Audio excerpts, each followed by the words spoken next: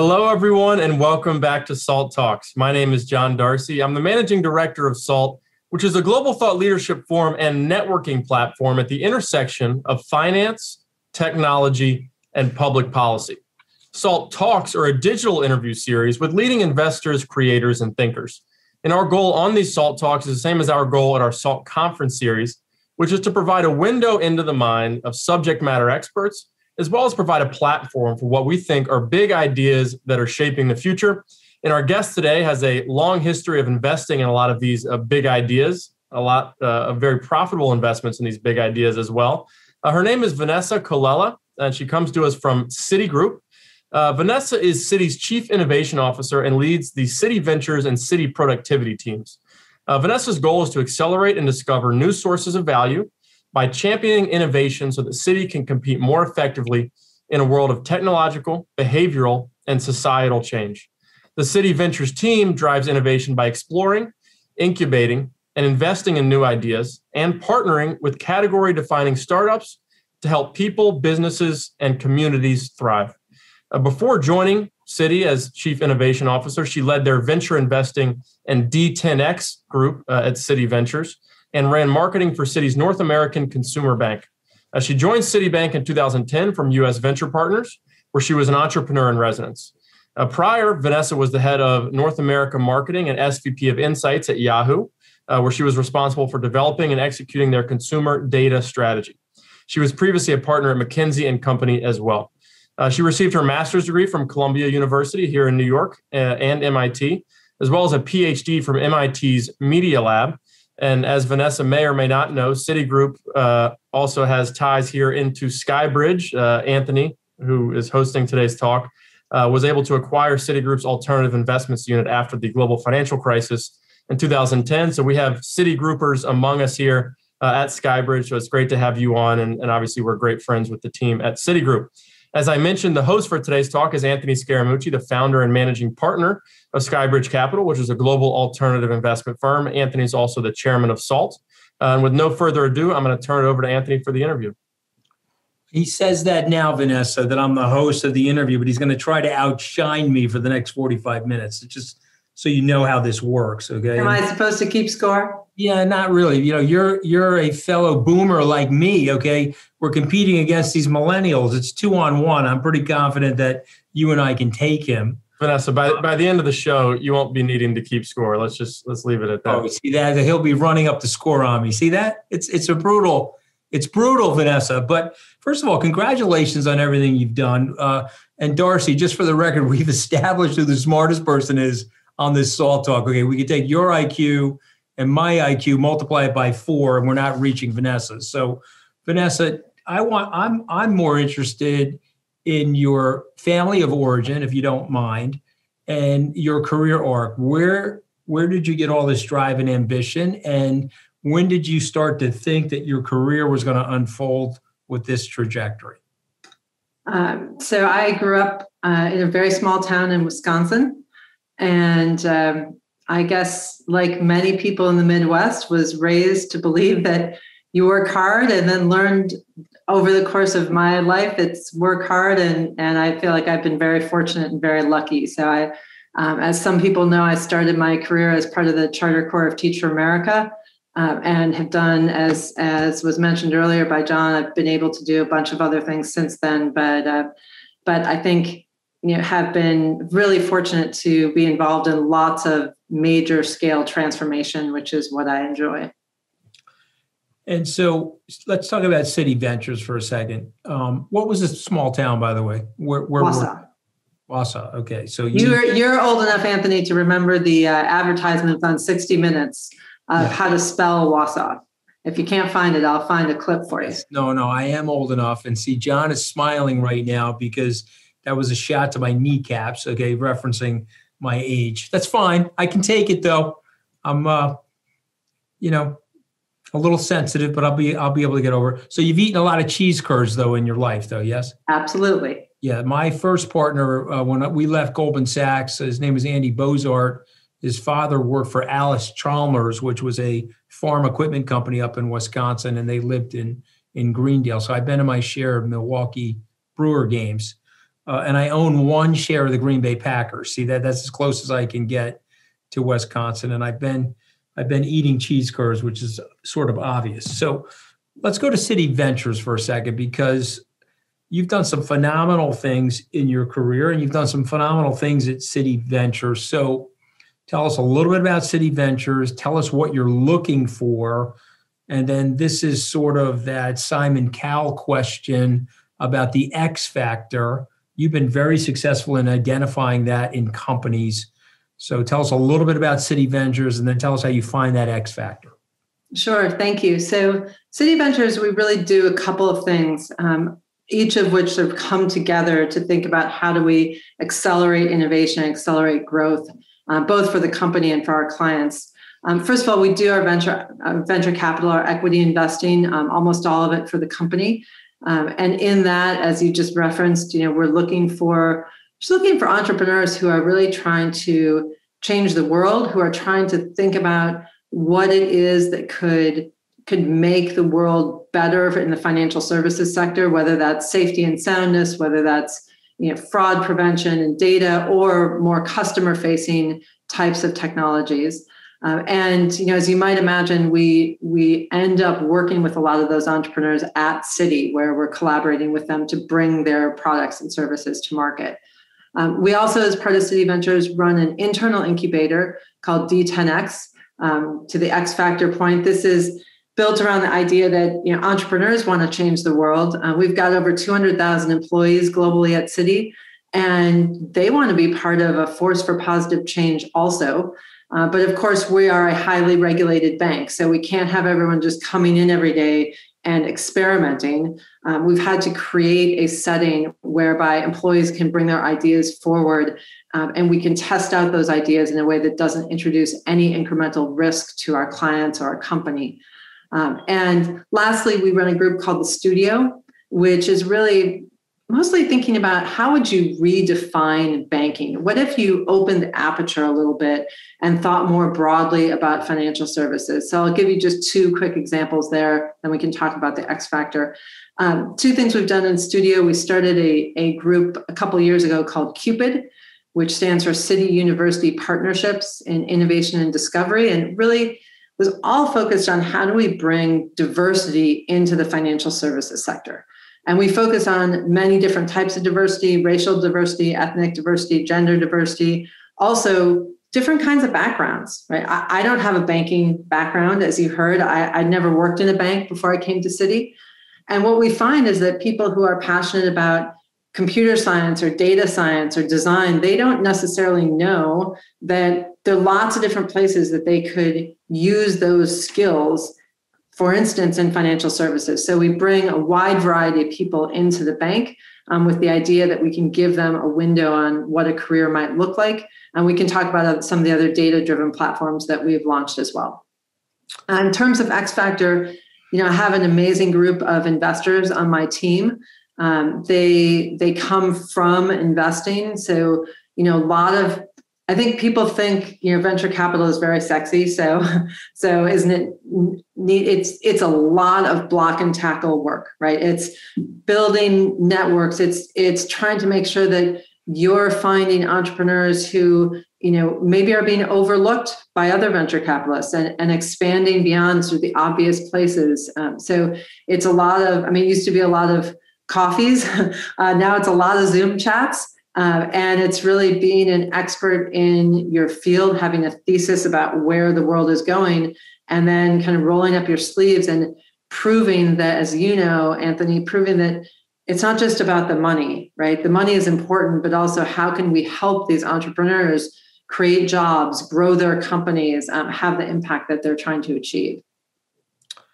Well, we totally agree on that, but you're doing something that is cutting edge and unique, if you don't mind me saying it so, because you're sitting in what you just described as a highly regulated company that has structure and layers of bureaucracy to protect its employees, to protect its customers, and obviously to adhere to the governmental strictures on the company.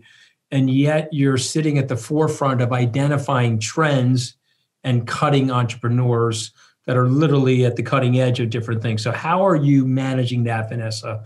Like, how do you get to get that feel for where the next trend is or where things are going as it relates to fintech and the future from a venture perspective? Yeah, it's a really important question. I think, sometimes people assume, oh, you're in innovation, like you must stay on top of everything. And what I would say to all of your listeners is no one can stay on top of everything. Right? It's just a mental impossibility at this point. There's too much information. So I try and think about with the team, what themes do we think are going to be important? And the nice thing is, because I have the privilege of running a number of different things as part of Citi Ventures, I get signals about those themes from different places, right? It could be from startups or venture capitalists that we work with, but it could also be from client work that we do with our banking clients who are facing the same kind of challenges that we're facing. And out of all that, every year we try and distill a handful of themes, things like, purpose goes mainstream is one that we've been thinking about for a number of years, right? This idea that it used to be only a very small number of companies that embedded purpose into their business, right? You could buy Bombas socks or Tom's shoes or shop at Patagonia, and you knew that those were brands that had a purpose that was interwoven into their very business. And then a lot of other brands thought about what they did and then what they did to do good as related but somewhat separate things. And we've been watching for years now this idea that purpose was going to get fully integrated into business. And where that comes from is trying to tease out, when do you start hearing signals that resonate around a theme from different areas in your life? Like, when do your parents bring up something that you also heard about at work? When do you hear from, another investor that your kids were also asking you about? And we try and do that same thing within Citi Ventures, which is when these signals come together from very different places, it's a pretty good indication that there's some accelerating, irreversible trend to pay attention to. And certainly COVID has affected all of that. And you're intersecting now this purpose-driven movement with the trends of what's going on in the pandemic. So how has that changed your thought process, if at all? So certainly one thing that's changed is, in my job, I used to have to spend a lot of time convincing people that disruption was a real thing. I now have to spend 0 minutes doing that. We've all lived through really 3.5 different crises over the past year, right from the pandemic to sort of massive economic dislocation to crisis around racial equity. By the way, all of these things already existed. Just 2020 sort of ripped the Band-Aid off and made it impossible for anyone to not see what was happening. How has it affected us? I think, one, it's made me proud of the work that we've done at Citi, whether around racial equity, or just around the work that we've done on wealth inequity and income inequity. We've been working on a platform for a couple of years that we launched in April of last year called Worthy, that was all about how could we help people earn more money. So as an example, you hear all the time about upskilling and reskilling, but people are trying to upskill. Right. In the US, we've got $1.6 trillion worth of unpaid student debt. You shouldn't need any more information than that to know that people are trying to upskill, but they haven't been able to connect what skills they need to the ability to put more money in their bank account. And so we said, well, we could use a lot of publicly available data to launch a platform that allows you to go on and say, hey, my name's Vanessa. I have 30 years of experience. I'm a school teacher in San Francisco. What can I do to improve my skill set? What can I do to increase my paycheck? Well, it turns out if you're a school teacher here in San Francisco, the answer is learn Mandarin, because in this location, dual language Chinese education is really sought after. But I started my career as a school teacher in Brooklyn. And if I were still sitting there, the answer is Spanish.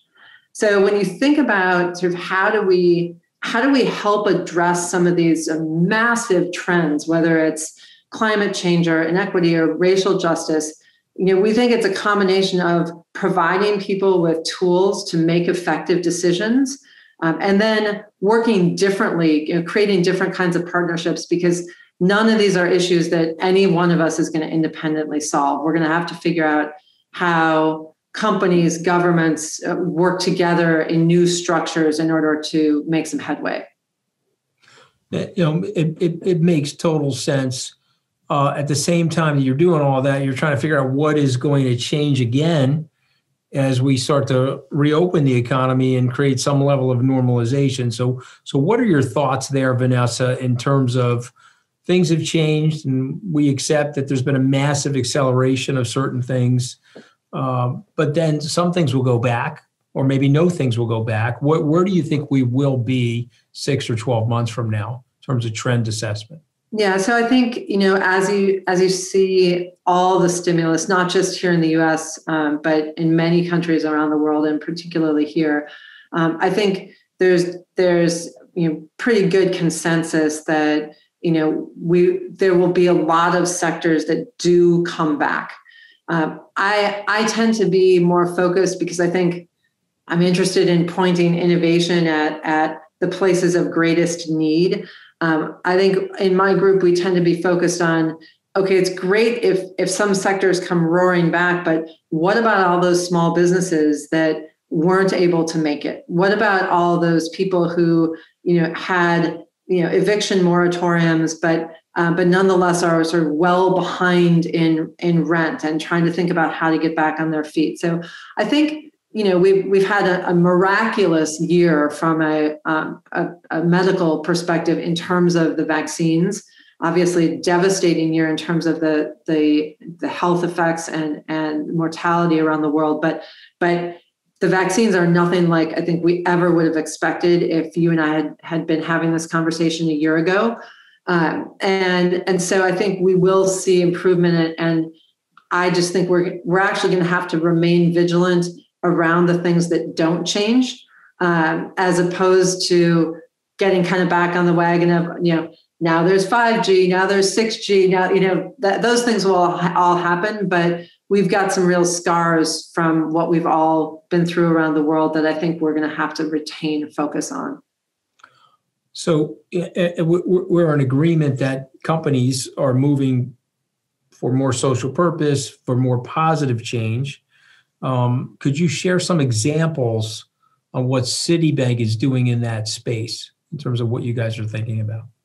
Sure. Just a couple of quick, but I think important ones. I mean, we've talked a little bit about income inequity. Citi was the first major bank that came out with an unadjusted gender and racial pay gap numbers, right? With the idea that if we're not willing to talk about the fact that there are discrepancies between pay for different people, then it's going to be really hard to ever solve that problem. And so, I think that's an important one. We obviously launched a number of initiatives totaling over $1 billion in 2020 to address racial equity and racial equality, right? How do we think about, one that my team is involved in is how do we think about using our impact fund at Citi to support Black entrepreneurs who we all understand get a minuscule fraction of venture capital funding, all the way to, leveraging some of our municipal relationships around the world to help cities rebuild, right? We talked earlier about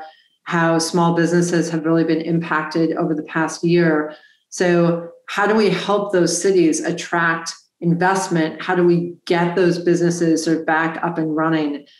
So a wide variety of activities, but again, I think importantly tied to our business being separate. And that was something really important to us, particularly when we launched the racial equity work, was how do we do that in a way that's fully tied into the core of Citi's business? I think it's very well said, but you also have the dilemma of balancing risk management, the regulatory scrutiny that you guys are under with all of the concepts of innovation. So how do you make that balance work, Vanessa? Yeah. I sometimes give the analogy I said earlier, we can't have 200,000 people coming to work at Citi every day and deciding that they want to experiment. It's a little bit like going into surgery and lying on the cot with that little tiny blanket on top of you and having your surgeon walk by and say, Anthony, I thought this afternoon I'd try something new. And you think to yourself, that was my brain surgeon, by the way, Vanessa. That's probably some of the problems that I've had in my life. That was my brain surgeon that did that to me. Yeah, well, if that happened, you said, man, yeah, I don't want you to try something new. I just want you to do the thing that you do that's predictable, that's repeatable. I don't want volatility in this situation. So we've thought about this a lot at Citi, and we've worked over the last certainly decade. I can speak for my group at the company in making sure that we have systems to be able to experiment without introducing risks. So let me give you one example of that. We talked about D10X earlier, which is our internal incubator. We've developed a process whereby we can test ideas before we actually move a dollar, put anything into market. And while that sounds incredibly obvious, you'd probably be surprised at the number of large companies that when someone has an idea, they pitch that idea and a senior person says, okay, I like that idea. And they go and build it and they do it.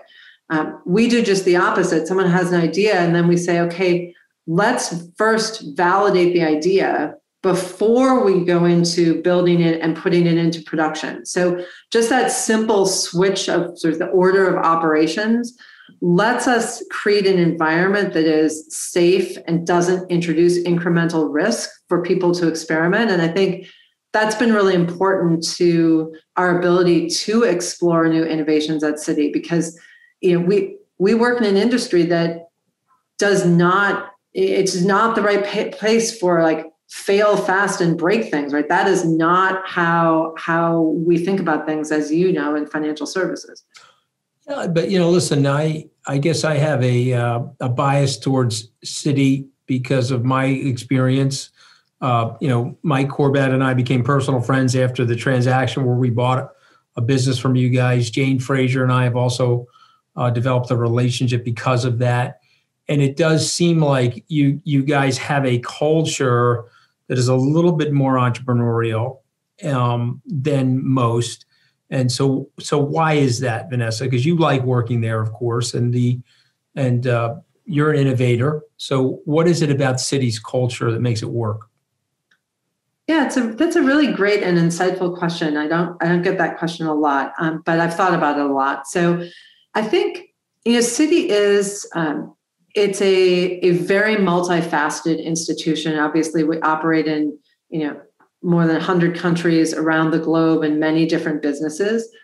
And therefore, I would say, well, lots of companies are large. Citi is multifaceted. And so it tends to attract people who are problem solvers. So when we look at the kinds of traits that entrepreneurs have, they're curious, they're brave, they're tenacious, they're empathetic. They try and put together teams of people who are diverse and think about things in different ways. We find a lot of those same traits in employees at Citi. And my own hypothesis is that because of the multifaceted nature of the company, people self-select for some of those traits. And therefore, I believe that a lot of the innovation that we've been able to drive at Citi, we have been more successful because of our employee base, because we have a group of people who thrive in an environment that there are many different things going on, and your career can be 1 year in the consumer bank and the next year in treasury services, right? There are lots of different kinds of challenges to tackle. And so I really do believe that it comes down to kind of the character and sort of the passions of our employees have really been the fuel for us to be successful. Before I turn it over to our resident millennial who will ask the real spiffy questions about the new economy, give me some predictions that you have about our near term and our intermediate term future. Near-term future, I think, it's so fun. Human nature is so fun, right? None of us love change. And none of us love having to be super adaptable. And we're also generally very bad with any sort of information that has latency or probability attached to it. And so we've been living for more than a year now around the globe in many situations that none of us thought we would ever be in. In fact, if we were doing this in another era, we would have met in person rather than over Zoom. And yet people are. I would have been wearing a lot of makeup, by the way. But if we were meeting in person, I'm just letting you know my hair and makeup would have looked terrific on that day. But keep going. Likewise. I'm sorry. I didn't mean to interrupt. Likewise. See that? Darcy's hair and makeup, he doesn't need it, unfortunately. But you and I would have looked great. So go ahead. Tell me these predictions. Yeah. So I think, right now people are in this mode of like, it's so hard to see when sort of the fog might lift, right? In the same way that a year ago, it was so hard for any of us to see how radically our lives were going to change. And so I actually believe that given we talked about vaccines earlier, I am optimistic that things will start improving faster than people expect right now, because our expectations we're sort of in this like, oh my gosh, what if it's like this for years? And so I think we will start to see things reopen as more of the world gets vaccinated. Obviously, that's predicated on, as a globe, us making sure that countries all have access to vaccination. So, and as we do, just as in the pandemic, you saw certain sectors boom and other sectors suffer. We'll see the same thing, coming out of that. What's been interesting from my vantage point is that, at the beginning of the pandemic, we weren't sure if, from a startup perspective, we were going to see sort of a real slowdown in activity. And actually, we didn't. We've seen, whether you look at the fintech sector or venture capital overall, we've seen really robust activity all the way through 2020, with maybe the exception of March of last year. And so I think that will continue. We've seen entrepreneurs sort of pivot their businesses, figure out how they can continue to grow. So I think we'll see sort of more developed sectors emerge just as you'd expect, as people are able to do things like travel again. And you'll see in my world, we have not seen so much of a slowdown in the startup world. So I don't expect that will change. So my colleague, John Darcy, has questions for you. But this has been a fascinating conversation, and congratulations on everything that you're doing. Thank you. I appreciate that. Yeah, finally get my opportunity here. It's actually mandated in my contract, as I say on some of these talks, that I get at least 1/3 of the airtime. So thank you, Anthony, for fulfilling that contract. But I want to talk about Purpose Goes Mainstream and Citizenship, which is sort of the name for Citigroup's ESG type of effort. So we also did a recent talk with a couple investors, prominent investors, that focus on ESG. And I think there's two categories of people that are involved in the ESG space. There's people that are paying lip service to tick a box so that they can go out and say that they're implementing ESG initiatives. And there's people that genuinely dive deep into these metrics and meaningfully enact change through initiatives going on at their company and at companies they invest in. What do you think are the primary drivers behind sort of the demand for these ESG-oriented strategies and impact investing? And what is Citigroup doing maybe that's different and deeper than others that do it more going through the motions? Yeah, so great question, John. I think the primary drivers are a number of things. First of all, I think we've already talked in this conversation about the fact that a lot of these issues that ESG has been trying to address. By the way, ESG is, as we all know, not a new thing, but it's sort of a newly embraced thing.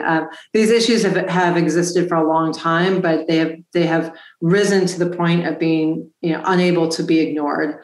So I think that's one driver. I also think, Anthony was joking earlier about generational differences, but I do think that the push from both millennials and Gen Z to take some of these societal issues much more seriously has been a really good push. You see all sorts of surveys about how those generations feel that these are not nice to haves. This isn't like the thing that you do after work. This has to be This has to be something that is part of what you do at work. And so I think the drivers are both kind of, the reality of these challenges becoming bigger and bigger around the globe, and generations of people saying, enough, like stop ignoring this stuff. We have to pay attention.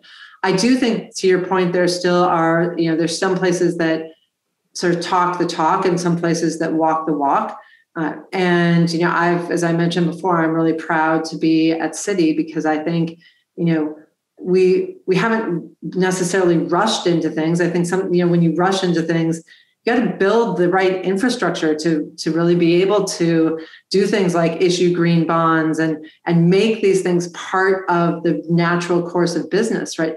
Why is that the case? Well, it turns out, to issue green bonds, you've got to be able to tag your assets as to whether they're green or not. And many companies haven't done that yet. So how do you help do that? So I think we have been very sort of both forward-leaning and methodical about building the structures necessary to make ESG a core part of what we do. And I think that is an accelerating and irreversible trend. And you'll see, many companies move in that direction. I don't think that's going away anytime soon. And so what's the next iteration of this? You talked about how we went from ESG existed, but maybe there wasn't the same level of investment or application of ESG, the ESG mentality in businesses and investment institutions. Where are we potentially in 10 years if this framework continues to take hold? What are concrete steps that companies can take to drive these positive social changes, and what can be the output from that? So let me first maybe comment, John, from the perspective of venture capital, since I spend a lot of my day in that space. Venture capitalists are obviously looking for companies that they think they can scale, and part of that scale is to be able to exit in a way that returns capital to all the LPs. And part of having confidence about investing in a startup is having confidence that there's that pathway to that startup having an exit at some point. There was a lot of green investing when I first came to Silicon Valley 20 years ago, but it wasn't as widespread because there weren't any really good examples, like scaled examples that you could point to of entrepreneurs being successful. The good thing about venture capital is it is a virtuous cycle. And once people start to see companies that are able to exit successful, then that will cause more capital to flow into those types of companies. So, through our impact fund at Citi, we've got, $200 million impact fund focused on ESG and Black-owned businesses. And we see many more companies today, many more entrepreneurs successfully raising capital, whether it's for things like sustainable energy or workforce development, things that would have been niche a decade ago are now sort of part of the general sort of flow of capital. And part of the reason for that is that virtuous cycle. You've seen some success and that will beget more success. So if you ask me about 10 years from now, you will see many more companies that one might have thought about. When I was at MIT, we did a lot of, we were young like you are now. And we did a lot of dreaming about like, what if this technology could be used for this good, right? And then you sort of grew up and thought, well, no one's gonna fund me to use that technology for this good. Well, now people will.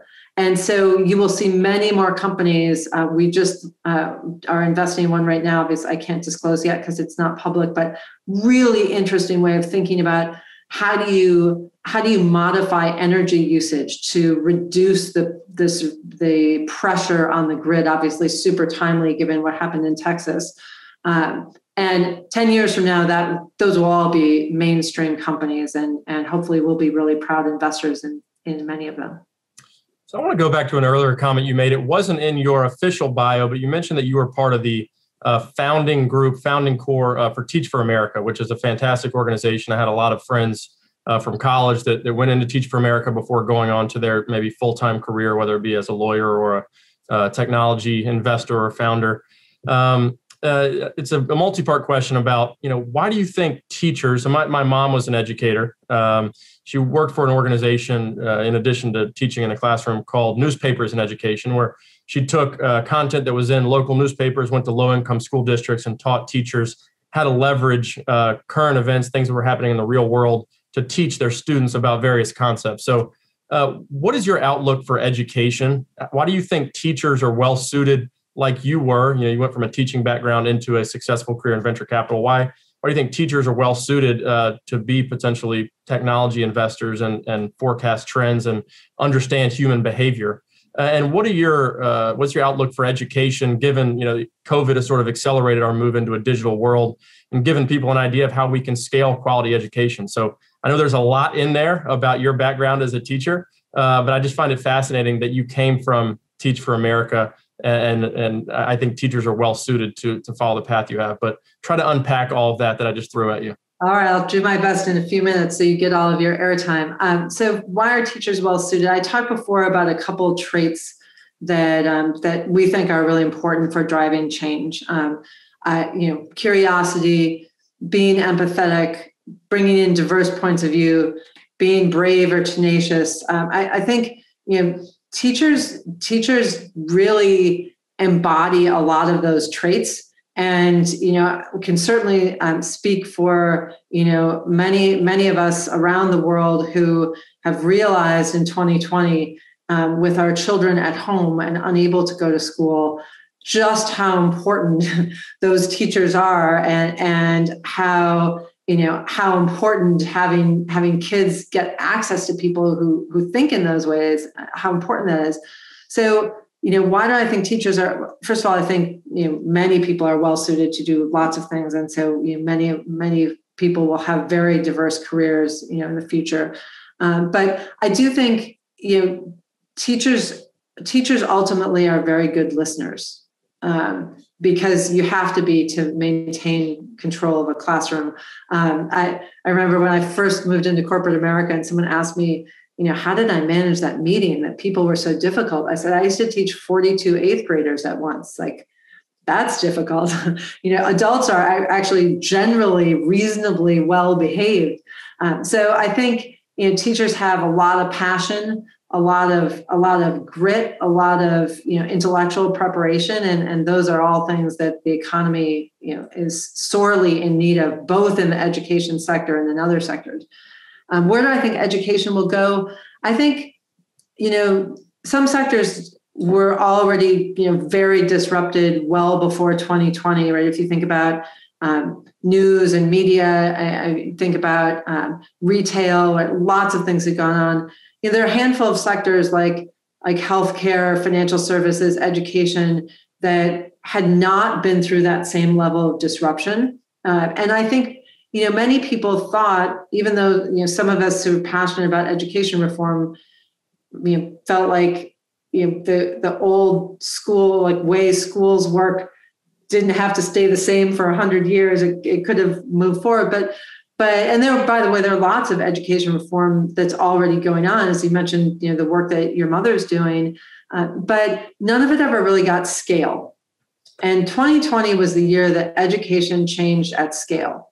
Now, the other thing that happened in 2020 that everyone's aware of is that education changed at scale in ways that doubled down on the inequity of education. So, a massive body of work that needs to be done for everything from, folks in New York working to make broadband accessible in a much more equitable way, because it turns out you can't be in Zoom school if you can't get on Zoom.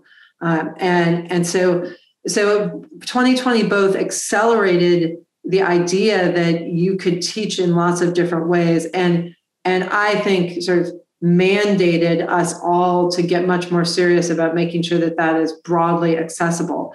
So just like we were talking before about, venture capital and the fact that success begets success in these sectors. Years ago, ed tech was like a small thing. Ed tech was a thing that you did if you were a double bottom line investor, or you were interested in social, but you didn't care quite so much about what your returns look like. Ed tech will be a big place that people will put money into.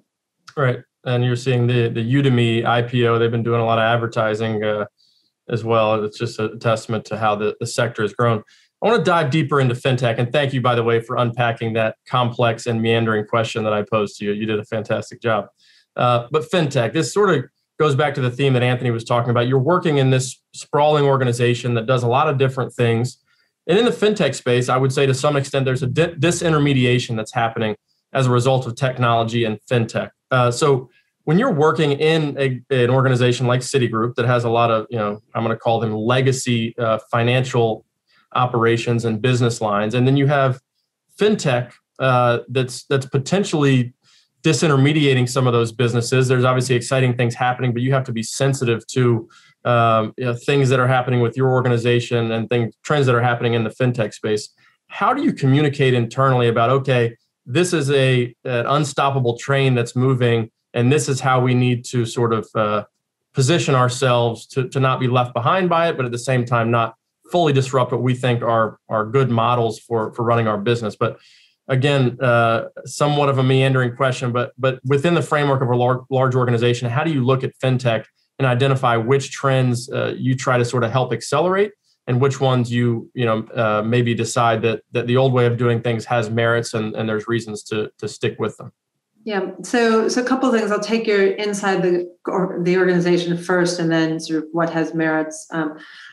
Inside the organization, I mean, it's a real dialogue. Like, we're privileged to have great working relationships with our business leaders and business operators across the company. And, Citi is not the arbiter of what trends are going to move or not move, right? We have to be responsive to what's happening in the environment, what our clients need, how we bring those opportunities to our clients. And so, I think we try and not only bring companies to bear and help entrepreneurs be successful, but we spend a lot of time on thought leadership. We talked at the beginning of this discussion about, themes, et cetera, right? We try and contextualize a lot of the change so that it's easier for people who have a 24/7 day job running a large business, right, who aren't afforded the opportunity to meet thousands of entrepreneurs every year, right? We try and distill what we're learning from the outside and bring that in so that our operators can make decisions that they need to make about their businesses. The other thing I would say is that very rarely, not never, but very rarely in life does change happen instantaneously. That's both a bad thing, because actually humans are really good at recognizing instantaneous change and really bad at recognizing change over time, which is why everybody knows the story of the frog in the boiling pot of water. But it's really good because it does give us time to adapt.